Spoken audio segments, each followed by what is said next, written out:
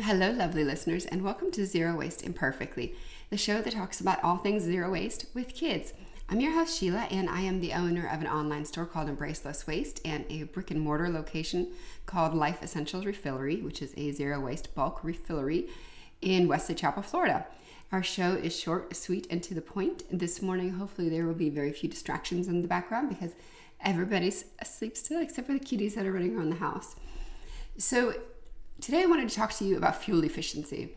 So I have been driving an electric car for quite a while now, and I have a flat tire, so the tires are getting replaced on the car. And going to the gas station is not very fun. I do not enjoy it. The fuel prices here in Florida are crazy high.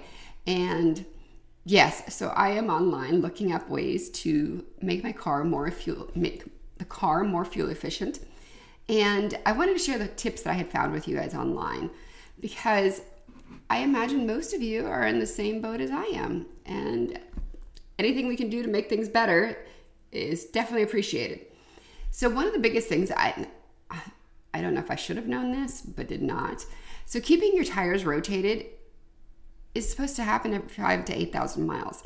Did not know this. I'm pulling everything from here for this podcast from State Farm. I will post the link. But it says every 5,000 to 8,000 miles. Some cars allow you to rotate front to back, some don't, just side to side, some don't even allow that. So that was number one tip. Number two was make sure your tires are properly inflated, which nowadays is easier because your car most of the time tells you if they're not. This was something interesting. Instead of applying the brakes when you pull up to a stop, you should just glide into it and minimize the amount of braking. And apparently that helps you save on fuel. This is something I imagine most of us are already doing, combined shorter trips.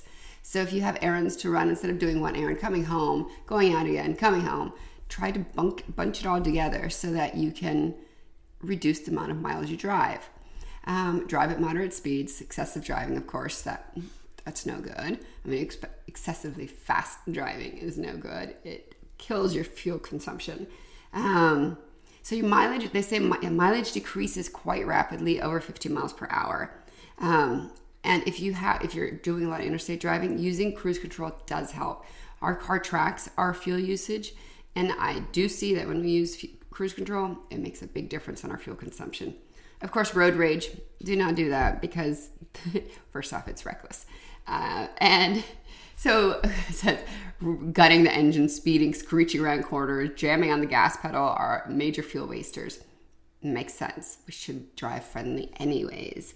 Extra weight in the car makes your car use more fuel. So lighten up your load. If you have stuff in there you don't need to be taking with you, just take it out. This one I had never thought about.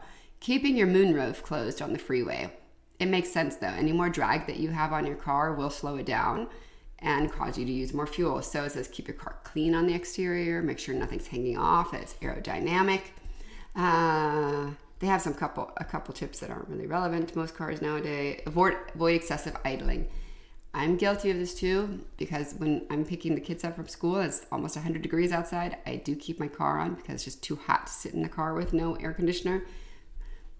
But I guess I could do better.